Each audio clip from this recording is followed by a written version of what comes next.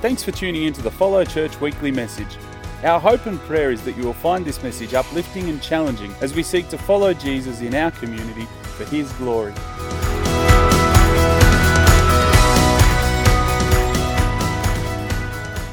So Romans 6, 1-14. What shall we say then? Shall we go on sinning so that grace may increase?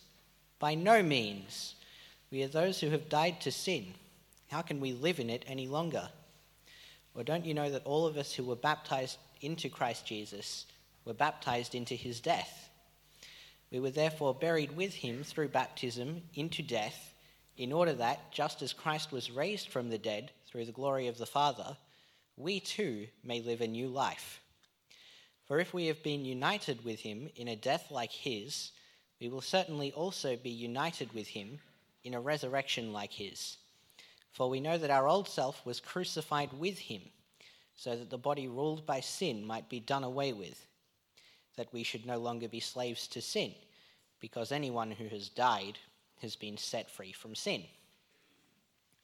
Now, if we died with Christ, we believe that we also will live with him.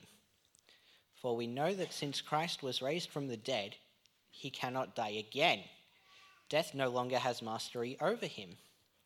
The death he died to sin once for all, but the life he lives to God. In the same way, count yourselves dead to sin, but alive to God in Christ Jesus. Therefore, do not let sin reign in your mortal body, so that you obey its evil desires. Do not offer any part of yourself to sin as an instrument of wickedness, but rather offer yourselves to God as those who have been brought from death to life, and offer every part of yourself to him as an instrument of righteousness. For sin shall no longer be your master, because you are not under the law, but under grace. Thank you, Nathan. Good morning, everyone. If you don't know me, my name's Dave. I'm one of the pastors here at church, and I have a feeling that when Luke organised the preaching roster, he didn't realise that he'd put me on Father's Day. If ever there was a licence for me to tell a few dad jokes, then surely this is it. But I know dad jokes are pretty annoying, aren't they? You wouldn't want to hear dad jokes. They're so annoying, they're like circles. Circles are annoying, there was literally no point. Do you know another thing that really annoys me is French fries? I'll talk about the biggest scam in history, French fries. They're not even cooked in France, they're cooked in Greece. Anyway, my kids this morning gave me a mug of emergency dad jokes. So I'm well prepared, and if you don't like them, well, blame the kids. Why can't a bike stand up on its own? It's too tired. And why did the bee get married? Because he found his honey. So there you go. That's probably enough dad jokes for this morning.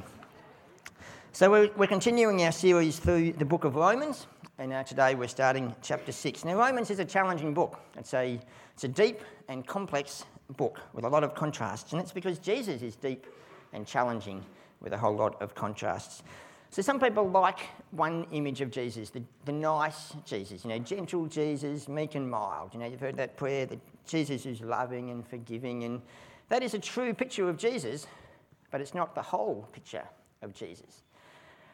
Other people, well, they really fear God, this holy, righteous God who cannot condone or tolerate sin, a God who will punish people, even his own followers, when they disobey, when they fear God. And that is a true and accurate representation of God, but it's not a complete picture of God.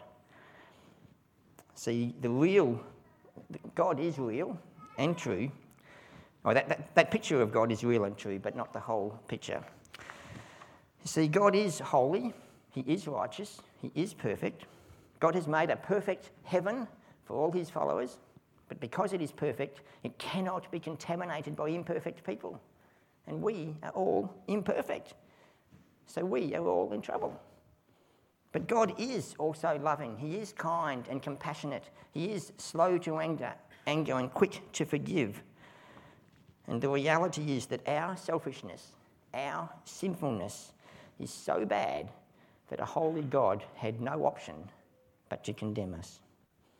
And the reality is also that God loved us so much that he sent his own Son to take the punishment that we deserved. God is so good and we are so bad that the only solution was the greatest price you could ever imagine. The Son of God, the only perfect human, the spotless Lamb, the only one who was without sin, had to die, to be brutally murdered, crucified on a cross, tortured and nailed and stabbed and humiliated because we were so bad and because he was so good, and that was the only way to rescue us, and because he loved us so much that he was prepared to do that for us.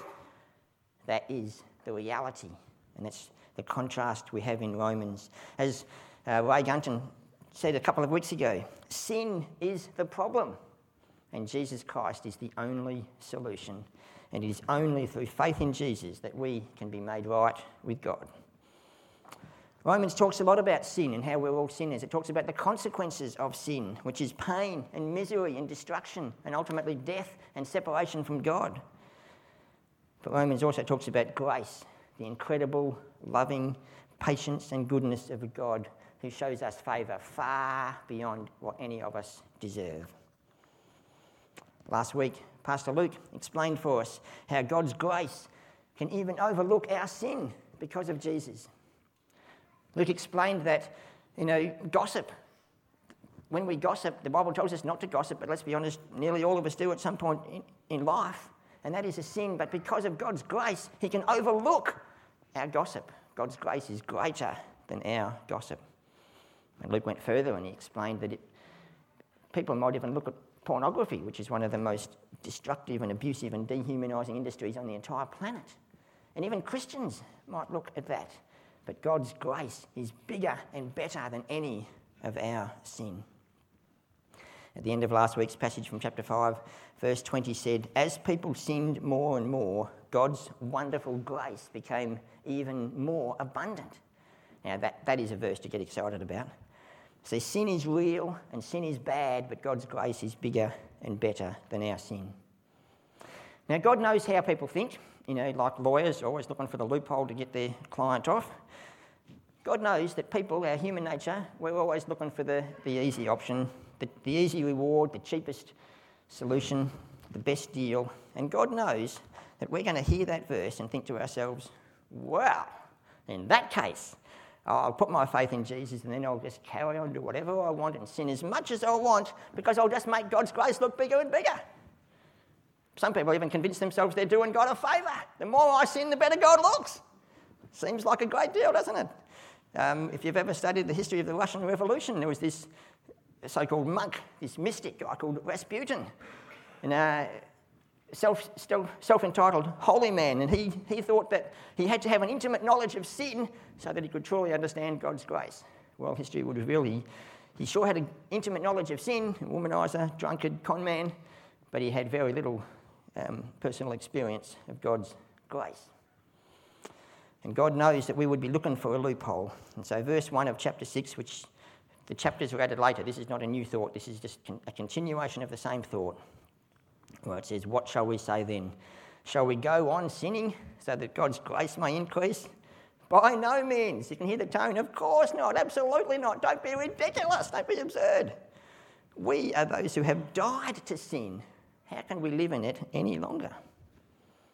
Now, you dads and mums, parents, imagine your child grows up and they turn 18 and they get their licence and they can't afford a car yet, and so you let them borrow your car. And so they go out to celebrate, and maybe they're inexperienced, maybe they're showing off, maybe they're driving like a hoon. Whatever, they have an accident in your car is a write-off. Now, you love your kids, you know they can't afford it, so you pay for the new car. So then imagine how you would feel if your kid thinks, wow, my parents are so awesome. You know what, I'm going to really appreciate Mum and Dad. I'm going to go out and wreck the new car as well, just to show how much they love me. Would that make you feel good? No, maybe not. Probably wouldn't be all that impressed. So your love for your child may be deep and genuine and permanent and compassionate, but you still don't want them to deliberately hurt you just so they can feel good about the love and attention and support that you give them. See, part of true parental love is to teach and guide and help them to learn and prepare for the rest of their life. So if we love God, then why would we show him even less respect than we would show our children? God knows we'd be looking for a loophole, and he closes that one very quickly and very firmly. When we accept God's grace and God's forgiveness, do we carry on doing our own thing so that God can look good? Of course not. Absolutely not. So how much sin is okay? For those of us who have given our lives to Jesus, who have put our faith in Jesus, how much sin is still okay in our lives? Well, this verse says, shall we continue to sin? No. It doesn't say, shall we continue to sin really, really badly? No, it just says we should not continue to sin. Let's look at another Bible verse to get some perspective. John chapter 8, pretty famous story. Jesus meets a woman who has been caught in the act of adultery.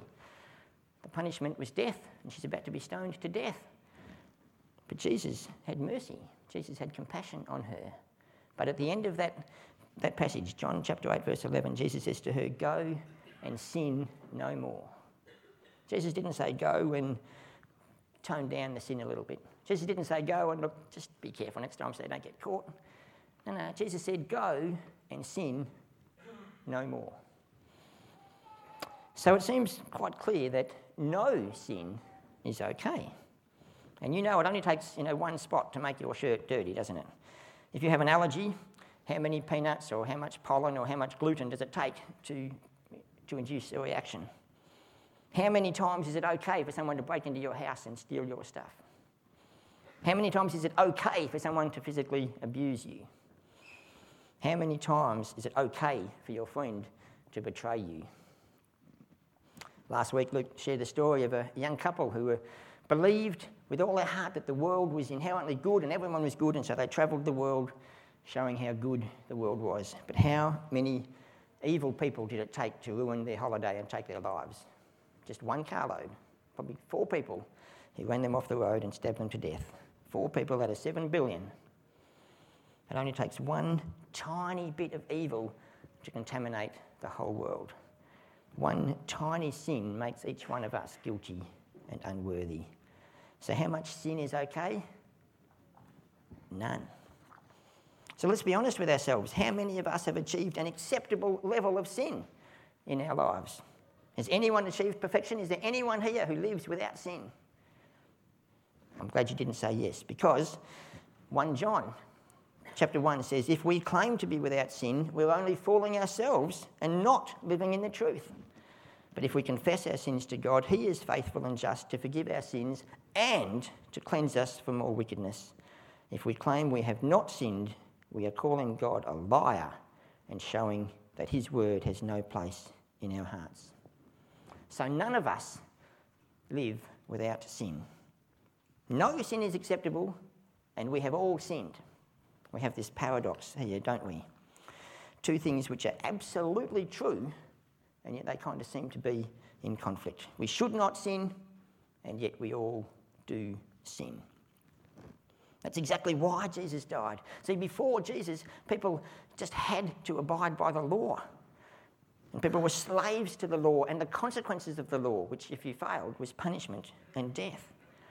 So Jesus died to take away that punishment on himself. And that's what grace is all about. That's why God's grace is truly so amazing. And when this verse says, shall we go on sinning, or shall we continue to sin, I think this refers to habitual, deliberate, conscious, ongoing sin. Not the spontaneous, unplanned sin. You see, we still have a sinful nature. We live in a sinful world, and you hit your thumb with a hammer. That initial thought, that's maybe just a natural reaction. For the guys, again, for the dads, you might have heard the saying, the first look is natural. You see a good-looking girl, it's when you go, that's probably going a bit too far. Ask your wives how much of a look is okay? That'll give you a good sort of boundary. I heard a story once. This guy was in Bunnings, and he saw a very attractive young lady who was one of the sales girls. He went up there to her and he said, "Can I hang around with you for a couple of minutes?" And she was like, "Why?" And he said, "Well, my wife is somewhere in the store and I can't find her, but I know if I talk to you, she'll be here in about 5 seconds flat."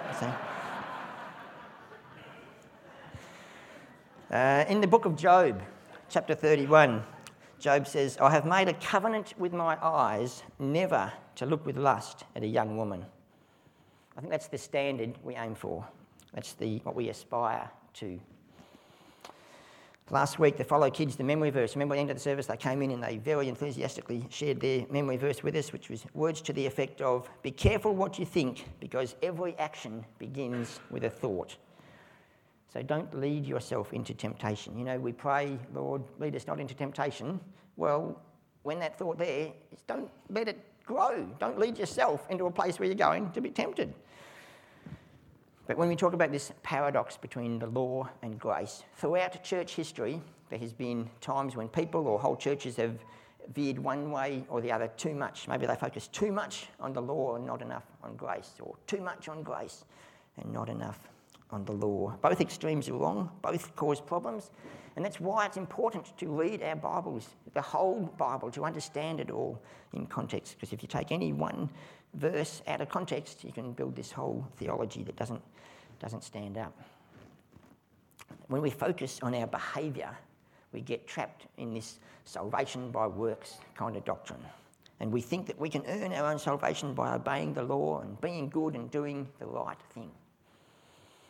But Ephesians 2 tells us that God saved you by his grace when you believed, and you cannot take credit for this. It's a gift from God. Salvation is not a reward for the good things we have done, so none of us can boast about it. So salvation is not because of our works or our efforts or our goodness. Salvation is only by the grace of God. Some people then go the other way. Well, if salvation is by grace, then I don't have to do anything about that. God will save the ones he wants to. But Jesus said, he told us specifically to go into all the world and make disciples and teach them to obey. So we do have a part to play. And again, we need to keep that in balance. Christian theologian A.W. Tozer wrote, "To escape the error of salvation by works, we've fallen into the opposite error of salvation without obedience." And that's maybe where, across the world, maybe more of the church is leaning at the moment, is towards more of the easy, the cheap grace. Salvation without obedience, salvation without sacrifice. And this is what Romans 6 is addressing for us. You can't treat God like a fool. You cannot accept God's gift of salvation and then continue to dishonour God with our behaviour. Jesus said the greatest commandment of all is to love God. And he said, if you love me, you'll also obey my commandments. So if we truly love God, we can't go on living as though we don't. Husbands, if you love your wives, how long is it going to work if you treat them and act like you don't? Jesus said the second greatest commandment is to love others. And if we really, truly love other people, we will want to obey God's commandments. Because if we live the way God wants, we will all be better off. Imagine a whole world where everyone obeyed God. A world with no murder, no violence, no gossip, no hatred, no abuse, no lies, no theft, no betrayal, no selfishness. How good would that be? If everyone obeyed God, the world would be a whole lot better off. So how do we manage this? To live without sin would require a whole new clean slate, wouldn't it? A totally fresh start, basically a whole new life. What do you know? Verse 4 in today's passage tells us, just as Christ was raised from the dead by the glorious power of the Father, now we also have new lives. Isn't that great? Ever notice how people get excited about some things? You know, women, there's a sale on and they go shopping and they, I've got a bargain, 50% off. And the guys, we go to the footy and our team kicks a goal. Like just one goal in one game, it's not even the premiership, and we're on our feet, yes! Now I can imagine for Pastor Luke, that doesn't happen all that often, so he gets excited about a goal. You know, but really it's not that big a deal, one goal, and yet we're excited, we're on our feet, we're fist pumping. And this is talking about the difference between eternal death and separation from God, or eternal life, and we're like, Cool. Romans is a very exciting book. There's a whole lot of verses and phrases in Romans. When you truly understand them, when you grasp what they mean, they should be to stand up and applaud and get excited and praise God kind of moments. There is no condemnation for those who are in Christ Jesus. Nothing can separate us from the love of God. While we were still sinners, Christ died for us. The gift of God is eternal life through Jesus Christ our Lord. These are things to get excited about. Verse 8 says, in today's passage says, since we died with Christ, we know we will also live with him. When we truly accept God's grace, when we truly give our life to God, we put away the old life and the old self, and we make a new start. We have a new life, an eternal life. If you've ever been here at Follow for a baptism service, you know that we baptise by what they call full immersion. People are completely dunked, completely submerged in the water. Now, this is not because it's holy water or it's magic and we've got to get as much as possible onto them. Nothing to do with that. This is symbolic of a whole new life. The old is washed away and the new has come. We have a clean start. Our old lives die with Christ and we're raised to a new life with him. Verse 12 in today's passage says, do not let sin control the way you live. Do not give in to evil desires. So we will still be tempted. That is part of life. We still live in a fallen world. Being tempted is not the sin, but how we respond to that. See, we have been set free from the power of sin. Sin is no longer your master. When we talk about being the master, what do we mean? Are we talking about like an old-fashioned high school principal with a cane coming to get you? Are we talking about the boss at work? I think our master is who we choose to serve. God has given us all a free will. We all get to choose who we love, who we serve, what we pursue in our life. In the book of Joshua, the people were challenged to choose today who you will serve. And Joshua says, as for me and my family, we're going to serve the Lord. But we all have to choose for yourselves. Who or what do you love? Who and what will you serve? Jesus said in Matthew 6 in the Sermon on the Mount, wherever your treasure is, there the desires of your heart will also be. So whatever you set your heart on, whatever will affect your thoughts, whatever you pursue and think about and dwell upon, that will affect your behaviour, your actions and your life. So we need to ask ourselves today, who and what is our master? Who do we love? Who do we serve? Is it ourselves? Is it the ways of this world? Is it wealth or popularity or fame or a political party? Or is it Jesus? Is your focus on the things of this world or is your focus on Jesus? Do you fill your mind with your own desires or do you fill your mind with Jesus? I think the purpose of this passage is to challenge us, to remind us that sin is serious, sin is dangerous, sin is unacceptable, sin is not to be taken lightly and flippantly, that we should love and serve and obey Jesus. And this passage also encourages us. It gives us hope. It gives us confidence that we are not and we do not need to be slaves to sin. We live under the freedom of God's grace. So let us appreciate and celebrate that gift.